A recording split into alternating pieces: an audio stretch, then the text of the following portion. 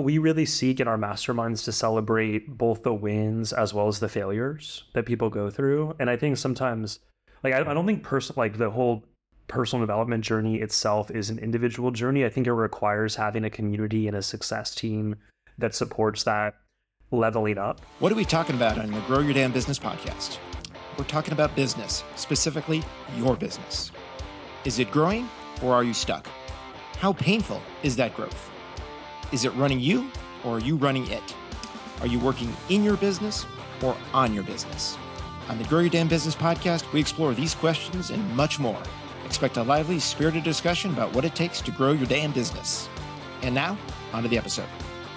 Hello, everyone, and welcome to another episode of the Grow Your Damn Business podcast. I am your host, Scott Goodrich, and as always, we've got a guest in store for us today that I think you're going to enjoy. Joined today by Parker Harris. Parker, welcome to the show. Hi, Scott.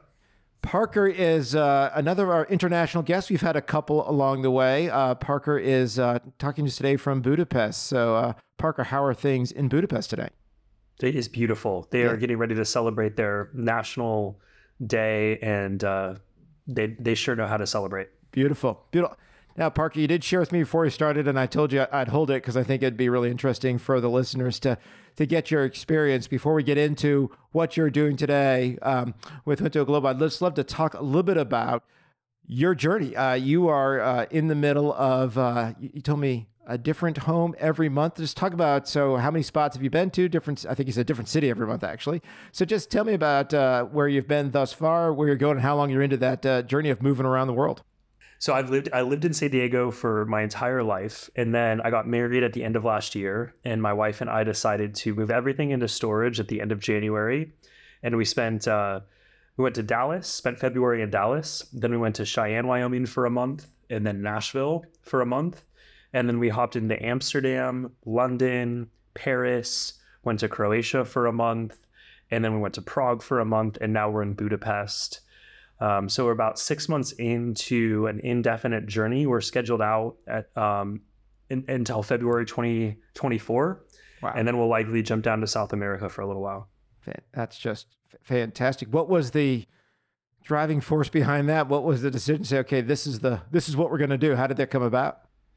You know, I foresee children in the future and settling down, you know, getting a home and building some roots. And I think we're just questioning where that's going to be. Yeah. And open to figuring out like what we're looking for from home. Yeah. Okay.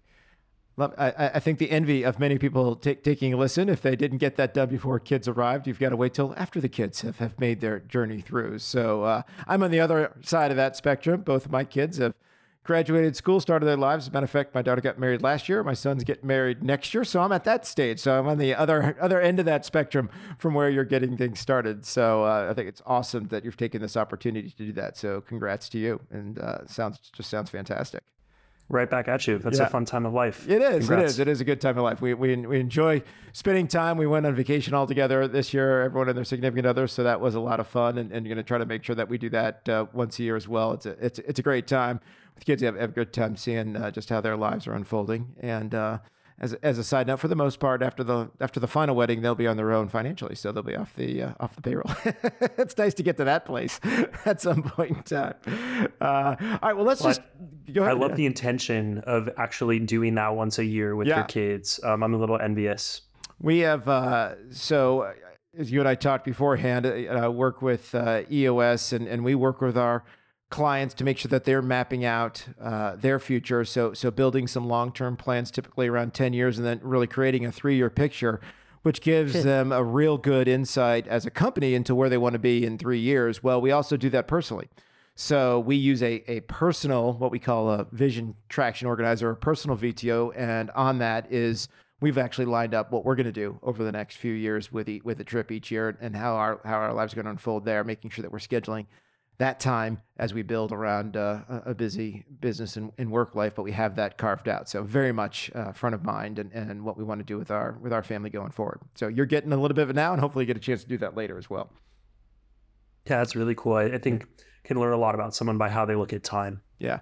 Well, it's a great question. I think we should get into that a little bit. What I'd like to do is just at least go back and starting your journey. I know you had very early beginnings to your own entrepreneurial journey. So I'd love to hear from you a little bit about that. And then let's spend some time talking about what you've built today. And I think that conversation around time is a really interesting one. But if you wouldn't mind, just kind of take us back to your story. You started at an early age. What prompted that? Let's get in. Let's talk about that first business that you launched in your teens, right? Yeah. So I think for me, looking back, I was kind of a weird kid in that like I got really turned on by politics and economics at a young age. Okay. And I'm an only child. And so I spent a lot of time around my parents and their friends. So I spent a lot of time around adults. Yeah. And my father was he grew up without a dad and kind of grew up in poverty, sleeping on the couch and having to do all the cooking and cleaning for his house at a very young age. And so he got me like going at a young age where it's like mow the lawn and chores and things like that. And I realized that there was I guess I learned that I like to add value at a young age. Like it just became something that I enjoyed doing. Yeah. And I also saw that there was like a path laid out in front of me that I could choose to either go on or not. And I started getting involved with the YMCA. I started working 30 hours a week through high school. And then they had some different opportunities with a program called Youth in Government, which mission is to teach democracy to the next generation. And I got really involved in that and helped me find my voice. And after seeing a few different election cycles, I realized I saw politics as a place where there were a lot of broken promises and potentially not a lot of substance. And I saw business as a place where people, were forced to keep their promises, and word was bond, where people didn't want to do business with you. Right. And so I think that environment attracted me more than like the politics side of things.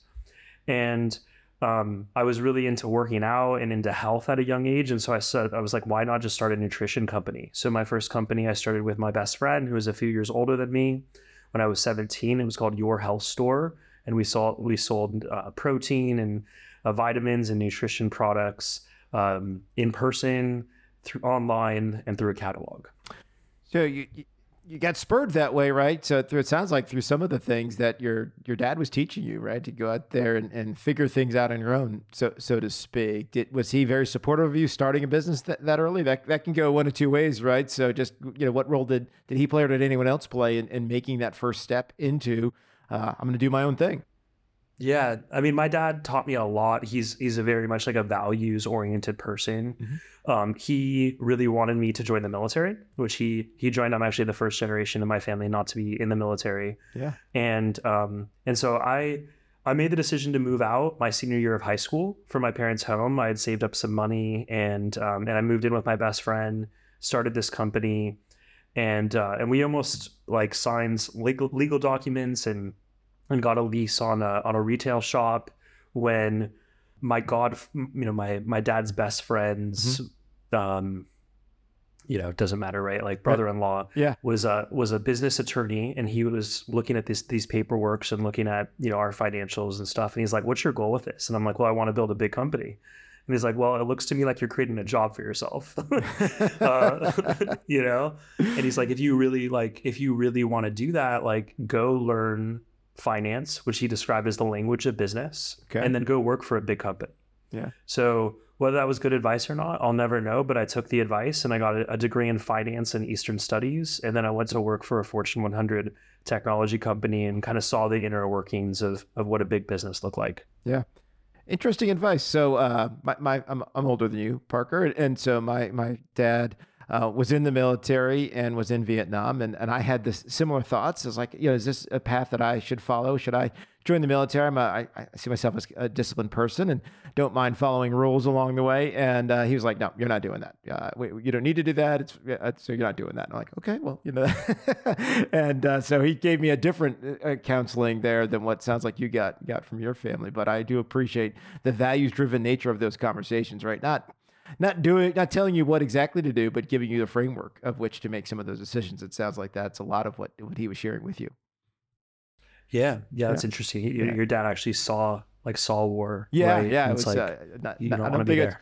When he entered the ROTC, that's not what he thought he was bargaining for, but that's where he ended up, right? And didn't talk anything about it. So I don't have any stories to share from there because it's just not something that he he would talk about. So it had that profound impact on him. And I'm sure that's why that was the counsel that he gave me, was to not go down that path, do something different. And at the time, even though it was a quote unquote peacetime, when I was thinking about that, he said, that's not really what you need to do. And so don't pursue that path. So that was, I guess, a little inside look on that, and appreciated the advice at the time. And obviously didn't choose that path.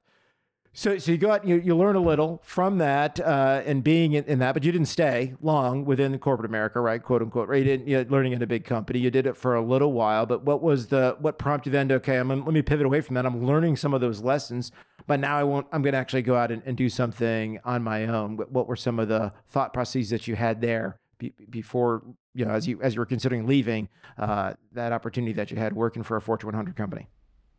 Yeah, that's a good question. I think there was a lot of different kind of converging things that happened at once. Within 6 months of graduating college and starting in this position, I was so excited to get there. I was like, I want to become the CEO of this company. What's the path to do that? And they're like, no, there is no path for that. There is no program, right? And I was like, okay, no worries. Like, I'll build one, Yeah. And so I started organizing these events at the company where we would bring in like an executive to speak to the new hires, like 0 to 3 year employees, with the goal of like talent retention. And it allowed me to build relationships with the executives to really understand like how they saw the company, what they did on a day-to-day basis. And eventually those conversations went a little more personal, where I was like, hey, like, do you like what you do every day? Like, yeah. Would you recommend it to me? Right. What advice do you give your kids? Interesting. What great questions, really. I don't know. Were those questions, had they said, were those ever posed to them previously? Was anyone really pushing them on that? They were like, so 95% of the time it was like, no, I wouldn't recommend it to you. I wish I was asking these questions when I was your age. Interesting. And like, what advice would I give my kids? It's like to figure out what you're passionate about. And it was like cartooning and like music, all these other things that were not the path that I was on. And within 6 months of graduating, I started a group called Junto, which was modeled after Benjamin Franklin and a mastermind that he created. And I was getting so much value from that. And the other people in the group, like, there was just some big home runs on an entrepreneurial side, hundreds and hundreds of millions of dollar exits in the mid-20s. Also just some like big personal development shifts and relationship stuff and just figuring out life together, you know? Yeah. And so when I started thinking about like, what am I passionate about? I was like looking at my life and I was like, well, I'm really busy. Like, I'm putting in 50, 60 hours a week at work. Sure. I'm going to the gym. I'm dating. I'm, cooking and grocery shopping and just like living a successful independent life. And there's not a lot of other time, but every Friday I was willing to suffer for and put together this group without any, financial gain. And I was like, I think there's something here. Yeah. And so I remember still making the decision. It felt like a life or death decision to me at the time, where I'm like, I'm on this path that I could literally retire in this company. Right. If I just stayed on it. And there's not a lot of situations like that. And I think today there's less situations like that. For sure. And I think it is much more of a mobile thing. It is not the stay X amount of years until you're done. The safety of a job is probably not what it used to be. To paint with a very broad brush there. Right. I think that the world has definitely turned in that way, both from the employee and the employer side. I think that's a two-way street. I'm not saying one or the other, but it just doesn't work in the same manner as maybe it did, a generation or two ago. Yeah, I think for the most part, that's true. I think where I was at, it was one of those companies where for some reason they just had the margin. They were able just to hold it down. Yeah. And they really rewarded people within. But yeah, I was, I had this ethereal moment where I was always really into reading. I think, this is a little more spiritual stuff, but I got really into Proverbs and Ecclesiastes when I was younger. And in there, it talks about like really seeking wisdom more than gold. And that just stuck with me. And so I started reading a lot of different books, and Man's Search for Meaning, one of like Viktor Frankl's work, he has this line in it. It's like, live your life as if you're living it for the second time, and you're as dangerously close to making the same mistakes the second time as you did the first time. And that idea hit me so hard, and I saw my life if I stayed at that company, and I was just like, you know what, I just can't do it. Yeah. And so I had to, I jumped back into entrepreneurship and took that path, that unknown path. First off, that I have not, don't know that's Viktor Frankl. I don't know the study that I've not heard that quote before, but boy, it really kind of hits home, right? And we talk quite a bit with entrepreneurs about risk taking or risk aversion, and who's willing to strike out, and how often it's the third or fourth idea that is the one that hits, and it's not always that first idea.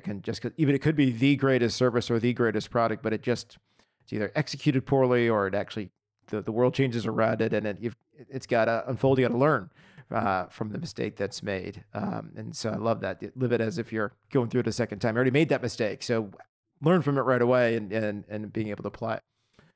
So you said he has an ethereal moment. Was there a conversation or advice or anything that you had? You were asking some really interesting questions of people doing the work you thought you should be doing, maybe to put it in that language. But then you said, okay, it's really not for me because they're not representing what I think I want, right? You were learning from that, being in that learning mindset. But what said, okay, I need to go out there and create this environment where I can have conversations with others or bring people together of like-minded and have these more philosophical conversations through the masterminds that you've created. What was it that was the thing that said, okay, this is the way to go forward? So I love what you said about like, it's often the third or fourth idea. In college, I started some other companies, and even through that journey within Junto, I was working with some of the other entrepreneurs and other people in the group to start businesses. So I think this was probably eight or nine for me. But I think it goes back to like, where do I like enjoy adding value? Like where am I willing to suffer? Right. Like, and this was the thing I was willing to suffer to do. And I think there was probably, 5 or 6 things that converged to help me like make this decision. And essentially like I got a lot of opportunities from organizing speaker events, both within the company, which I mentioned. Yep. I also started doing that in college. And then once I left college, I was doing that separately as well. So I was doing this in a few different arenas. And I got a lot of value from those initially, but over time, I was getting less and less value from those events because I think there's just so much great content online on YouTube, and like figuring out really what is authentically relevant. Like, what is the problem I really need to solve? I can find the world expert to give me that in 10 minutes, 30 minutes, or 2 hours online. But I started getting a lot more value from the peer-to-peer exchange piece of it at the beginning and the end of those events. And, I think, more macro level, I think that's where education is going to be going, is like peer-to-peer, peer-to-mentor learning. Yeah. A couple things there that I'd love to talk about. So I had someone on a previous episode, someone I've known for quite some time, and he talked about trying on a bunch of different passions until you find your purpose. And that's what he's done. His passion has met his purpose. And then you described it as, well, I was willing to put in the time, even if there wasn't a reward financially, materially from that, but you're willing to put in time. You said, use the word suffering, but you're willing to do that because it's hitting both those things. That the passion that you had for that learning was meeting a purpose that you had, which was to carry it out to others. But you tried a few things on for size until you got there, it sounds like, right? And went through those. And I love that quote that he shared with me. I don't know if that resonates with you at all, but it really, when he was talking about it, it's like, okay, that's really great advice, really great thought for people to take home and noodle on.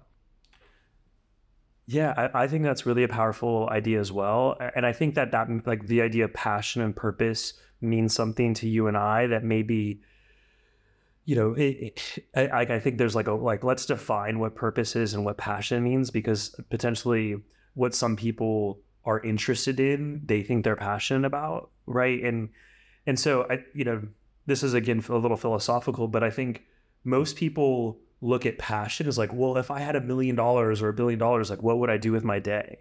And I don't think that's it. I think it goes back to like, what am I willing to suffer for? That's what I'm passionate about.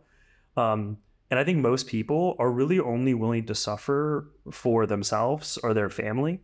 And I think that the reward, just naturally the reward for that is a job, where it's like, okay, cool. Like if you're only willing to suffer for like everyone is willing to suffer for themselves and their family, right? That's not unique. Yep. But when we're starting to like willing to suffer for other people that are outside of us and our family, I think we get rewarded with different level of responsibility and a different level of opportunity that is different and has its own cost and is potentially like was interesting to me.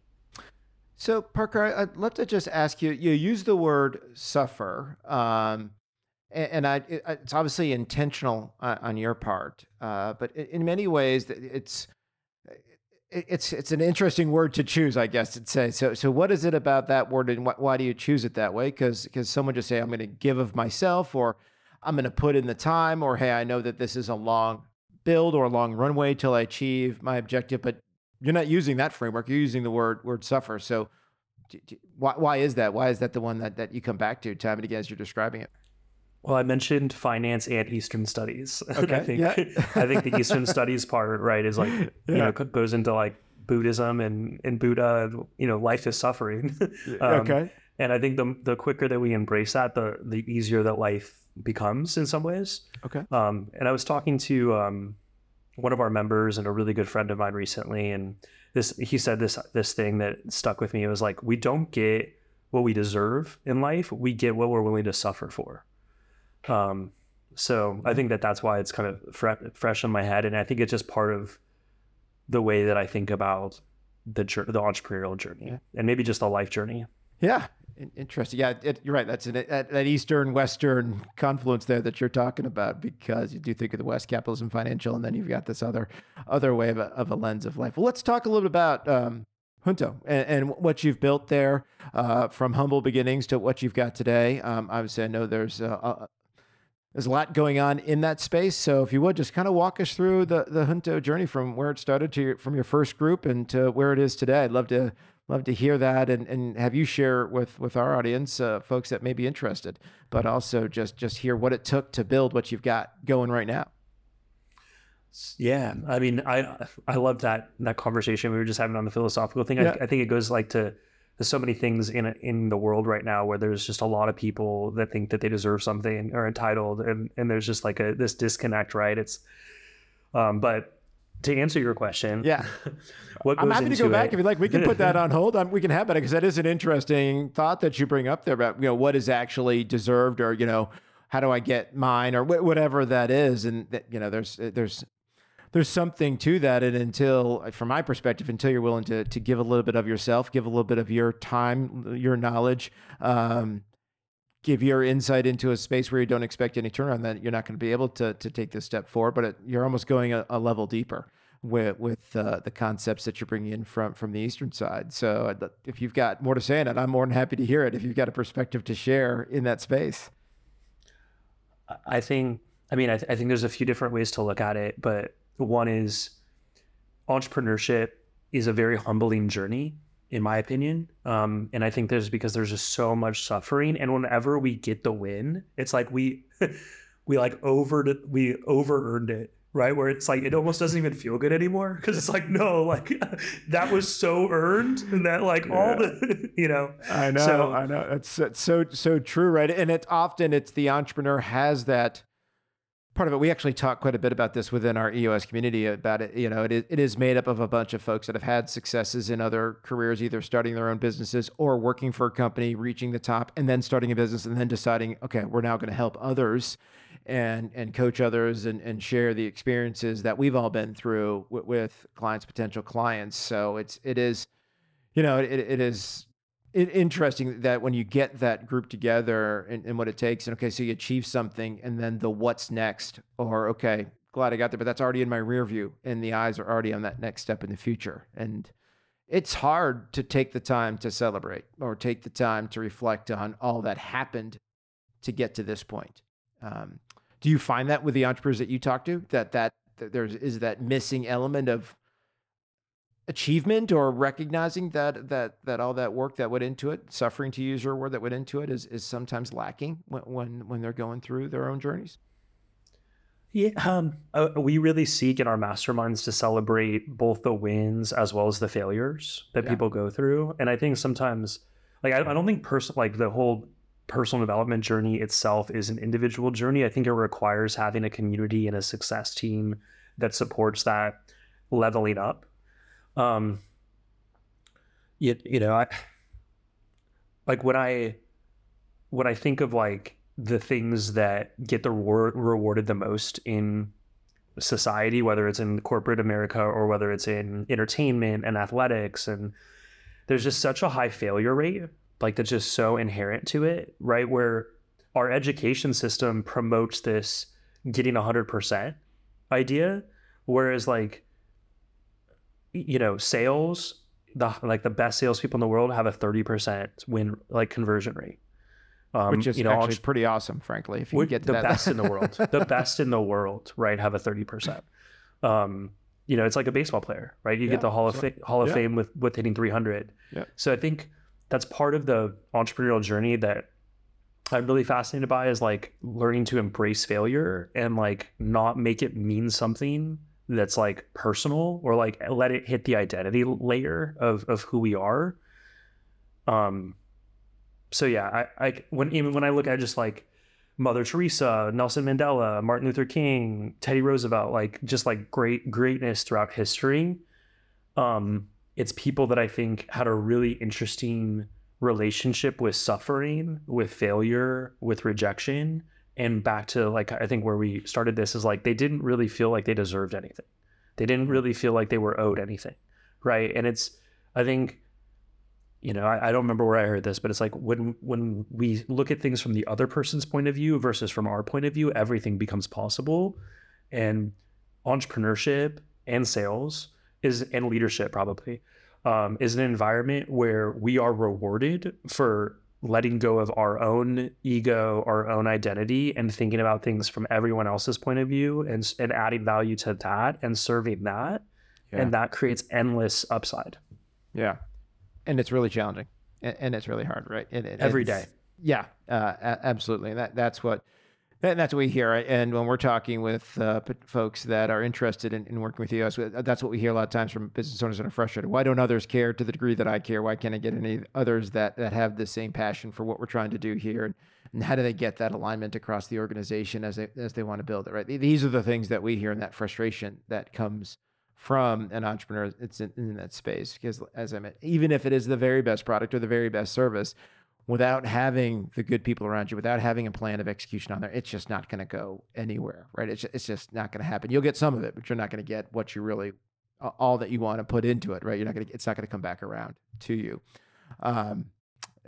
Really, really interesting conversation that we could probably spend a lot more time on that one. And I'm sure you do on that, but I do want to give a chance to hear a little bit about the masterminds that you've created. You've mentioned them a couple of times, but I know it's a gathering of entrepreneurs to walk through that. Just so tell me, you started with one, and how did that get going to the degree that it is now, where you've had so many folks come together? Tell me a little bit about that. There's probably different versions of this story from different people's point of views. Okay. But you're here. We'll get your point of view, right? You get that. You get to represent that. Yeah. So, like I mentioned, like doing the speaker events, and then I remember being like, what if we didn't have the speaker? Like what if we just came together with this quality group of people and then had a conversation about the things that matter most to us here and now, right? And so that's where it started. And we invited 30 people to the first meeting, and we got 4, and that meeting was awesome. And then the next meeting we got 5 because someone like said something to someone else. And then it slowly grew to a point where we had too many people in the meeting. And then I made the decision, and I think some other people were involved in that decision, around starting to cut people and be like, hey, like we have something special here. Let's really curate for quality. And that was difficult. There was, because beauty's in the eye of the beholder. And I remember having a conversation with one person who was the youngest person in our group, super driven, very intelligent, but I was just like, hey, this is happening. And he's like, Parker, I've been in this for 18 months. I've gotten so much from this experience, and I think I know some other people that would benefit from it as well. Like, what if we started a second group? And I was like, let's do it. And brought, he brought those people together, and that guy that did that is way more successful than I am financially now. And it, has just crushed it in business, and is the CEO of one of the fastest growing companies in the United States, and is just a freaking rock star on the entrepreneurship side. But so he helped me start that second group, and then we started a third group and started a fourth group. And we did this all at a very low price point. Okay. And so we got to, 100 people in different groups, at, let's just call it sub $100. Let's call it sub $50 a month. Yeah. and it was like, wow, like we have 100 people and we're only making, a few $1,000s a month. Right. And we can't pay anyone to do anything, and what the hell are we doing here? And I think another part of it is like we couldn't scale the quality that we wanted to create, like the experience that we sought to grow. We couldn't do in the way that we were structuring it because of incentives and resources. Yeah. So Frank Kern, who's an entrepreneur I respect, one of the godfathers of internet marketing, has this saying like every 6 months you should double your prices and fire half your customers. And I think that there's something to that. No, something to that. Another thing that we try to help our clients with is just, what is your target market, and do the clients that you have today actually fit in that target market? Do they have alignment around that? Are they the right customers for you to get you in the direction that you want to go? So I totally get what Frank is sharing there, and that's hard because when you are starting, every customer is a good customer. You need it, you need to do that, but you've got to cultivate that to get to a place where it is the right group of customers and that they are really valuing what you're providing, because that will change over time, but you've got to stay on top of it. You've got to be very mindful of it and don't just let it happen to you. We just try to work with our clients about getting very intentional about who it is that they're really looking for, who it is that they want to target with their efforts, because oftentimes there's not a lot of money around to spend wildly. You've got to be targeted and focused on what you're doing and how to use those resources to the best. I think that's what we're talking about here, right? Is that making sure that you really know who it is that is right for the product or service that you're bringing to the table. I think it's one of the most personal decisions in business of who do we serve and how much we charge that person. Yeah. And obviously that can evolve over time. I'm like, I had this desire, and I think it was altruistic, but maybe it was out of scarcity, that was like, I really want to help everyone with this. Like I see so much value from this, and I think so many people can benefit. And I had this vision around how to do that. And the unfortunate thing is that if I would have talked with my customers about it, I think that they would have given me a different answer. There's an entrepreneur named Grant Cooper, who has a really good TED Talk about like basically like visionary entrepreneurs are like bullshit or something like that, like BS, like this idea that really it's not about like the vision of an entrepreneur as much as it is the vision of the customer, and like really talking to them and understanding what they want. And I think there's a strong paradox between those. And I think it's difficult to sometimes stand in that paradox or walk that paradox. And maybe it's different for different people, but what our customers wanted was they wanted more high quality people joining. Like they wanted more successful entrepreneurs, more successful leaders, business people. And I was like, yeah, but who we could help the most is college students, and it's like, yeah, maybe. So I had to learn that the hard way. Yeah. And then I had this like strong feeling of like, oh, I wish I could go back and do it all over again. And for years, like I said, that it was like with this like shame and regret and guilt. And then someone finally was like, well, Parker, if you could do it all over again, what would you do? And I was like, well, I would go up market. I would charge more. And they're like, well, why don't you just do that? Just do that. Yeah. I guess I can do that. So we took that path. We now serve entrepreneurs that are doing like mid 6 figures to high 7 figures in revenue. Yeah. And so the leverage that this type of environment, space, experience creates is significant. Right. Like we have people coming out of a meeting being like, that meeting was worth $250,000 to me. Right. Yeah. Like that, so the investment that Junto is, it's like it becomes like an easy recurring investment for someone to make versus like someone's in college, like struggling to eat. It's like, oh, like it's a different kind of like conversation. Yeah. So, and how big are the groups that you do try to form now? Because you got multiple groups, right? It's not just the one group. So tell me a little bit about how that expansion has occurred and where are you sitting today? Yeah. So we seek to have like a pretty intimate environment. So we're shooting for like 8 people per group. Yeah. And And we have like a half a dozen of these groups. Nice. And how are they organized for folks that have an interest or like to learn more? Like, how are they organized? Is it led by the members there, or others coming and lead it? Just walk us a little bit through just how that's structured. I think it's of interest to me, and I think others as well. It's like, because if you're in this place, you crave the learning, you crave the journey of getting better. So, trying to soak up a bunch of different ways to do that. I find it, soak it up and sift through it and figure out what's going to be the right thing to try on for size. Yeah, happy to share. So we have professional facilitators. We started with member led, and we would teach people how to lead their groups, and it would be rotating leaders, which I think there is a benefit to that for young leaders to learn how to lead a meeting and like how to see things again from other people's point of view. But entrepreneurs are so busy that it's like, hey, like leading this meeting is creating so much stress on me because I want to do a good job, but I'm also running my business, like all this stuff, right? And so that was part of our transition. It was actually from talking with members. I finally learned to listen and to ask questions. I was like, how can we add more value to you? And they're like, if I didn't have to lead this damn meeting, that would be amazing. And I'm like, no problem. Right. Right. How much would you be willing to pay for that? Right. Exactly. Yeah. And there's a price for that, but yeah, I mean, it makes sense though, right? Make sure that if that's not what they need to do and that's not where they're extracting the value, then I'm sure willing to pay that to get that value, right? They've made the commitment. So I guess those conversations were fairly easy to have that transition happen. Yeah. I mean, I think when we walked the path, interesting things happened.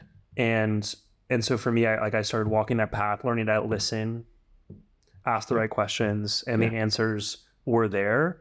And I think it's something, we're kind of a boutique mastermind. There are like much larger mastermind groups, and a lot of times those are member led.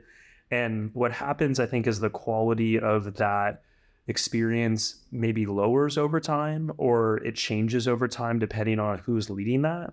And so I think it goes back to incentives, right? Is if we have someone that's financially incentivized to create that best experience possible and accountable for that, that's one element to it. And then the other thing that we started to do that created more value was doing one-on-one conversations between the facilitator and the member outside of the meeting. And so we could really drill into like, hey, what would be the most valuable thing for us, like to cover for you, right? Yeah. And so members help create that agenda. The facilitator helps to make the members' agenda the agenda and to create a really high value experience. Nice. Excellent. Parker, we went a bunch of different spots that I wasn't sure where we were going to go, but I really, really enjoyed the different places that we went and the conversations that we had. I want to be conscious of your time. I appreciate your spending all the time that you did with us here on the episode. We always like to get to know our guests a little bit better, so we do that through our 5 fast questions. So if you're ready, I'm ready. Parker, you're all over the place from San Diego originally. Do you have a favorite sports team or athlete? I grew up loving Jordan. How could you not? Yeah, right. And then Kobe won my heart as well. I've let go of sports a little bit as well as part of this journey. But let me answer your question. So yeah, those are my favorite athletes. No, that's great. No, that's perfect. If it was your last meal, what would you have for your last meal? What's that? What was that food that it's just guilt-free now? So, you don't have to, this is not a mind, body, and soul one here. This is a guilt-free last meal. Yeah, I'm a big fan of seafood. So probably oysters, clams. I like crab. So I think I'd probably go with the surf. Nice. You're traveling the world, so you're there, but do you have a vacation spot or something in mind that is out there this is a bucket list place that I'd like to get to at some point in time? You're hitting a lot, so you're down that path, but is there a bucket list for you, a bucket list vacation spot? This is a place I've been, but have you ever seen Shawshank Redemption? It's my favorite movie of all time, so yeah. Okay. I fil like we can tell a lot about someone by the quality of their movies. So Say Wataneo? Absolutely, yeah. Yeah, so Say Wataneo, a nearby town's called Ixtapa, and that was like heaven on earth for me. I love that place. That's awesome. Yes. I hope that's a good thing about my choice of Shawshank Redemption. I don't know, but it is my rewatchable. It's actually my next question for you is, what is your favorite movie, rewatchable, or even a streaming show that you've gravitated towards here recently. So what Yeah, you have something? My favorite movie is The Bronx Tale. It was written and directed by Robert De Niro in memory of his father. And I think it's a really powerful movie. You're actually the second guest that has had The Bronx Tale as their choice. So no way. You'll have to introduce me to that guy. Yeah, really. I not all the episodes have been released that I've recorded, so I know this before the audience, but I've had 2 Bronx Tales and 2 Spinal Taps of all things. So, I've been kind of an interesting choice there.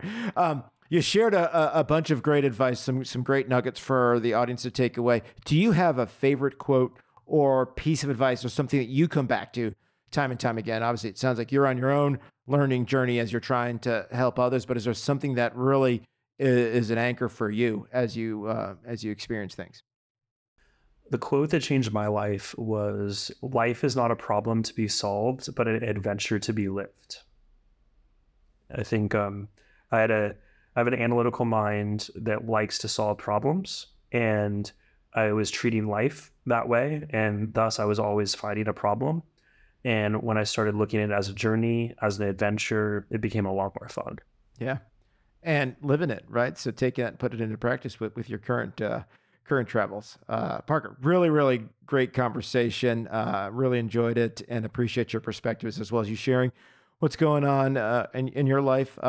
If folks are interested, want to reach out, learn more, how do they find you? Point them in the right direction for us. Yeah, I'm pretty active on social media, LinkedIn, Instagram, Facebook, and my full name is Zachary Parker Harris, and that is my username on those platforms. Zachary Parker Harris, all one word. Great. Well, Parker, thank you very much. I really enjoyed the convo. Thank you for spending so much time with us. I'll let you have the rest of your evening in Budapest. And once again, appreciate your joining us on the Grow Your Damn Business podcast. It was my pleasure, Scott. The Grow Your Damn Business podcast is hosted by Scott Goodrich, a professional EOS implementer. To learn more about EOS and how it might help grow your damn business, you can email Scott at scott.goodrich@eosworldwide.com or check out his website at www.eosworldwide.com/Scott-Goodrich. Thank you for listening to the Grow Your Damn Business podcast. If you found this conversation valuable, subscribe to our YouTube channel and find us on your favorite podcast platform. We will see you next week on the Grow Your Damn Business podcast.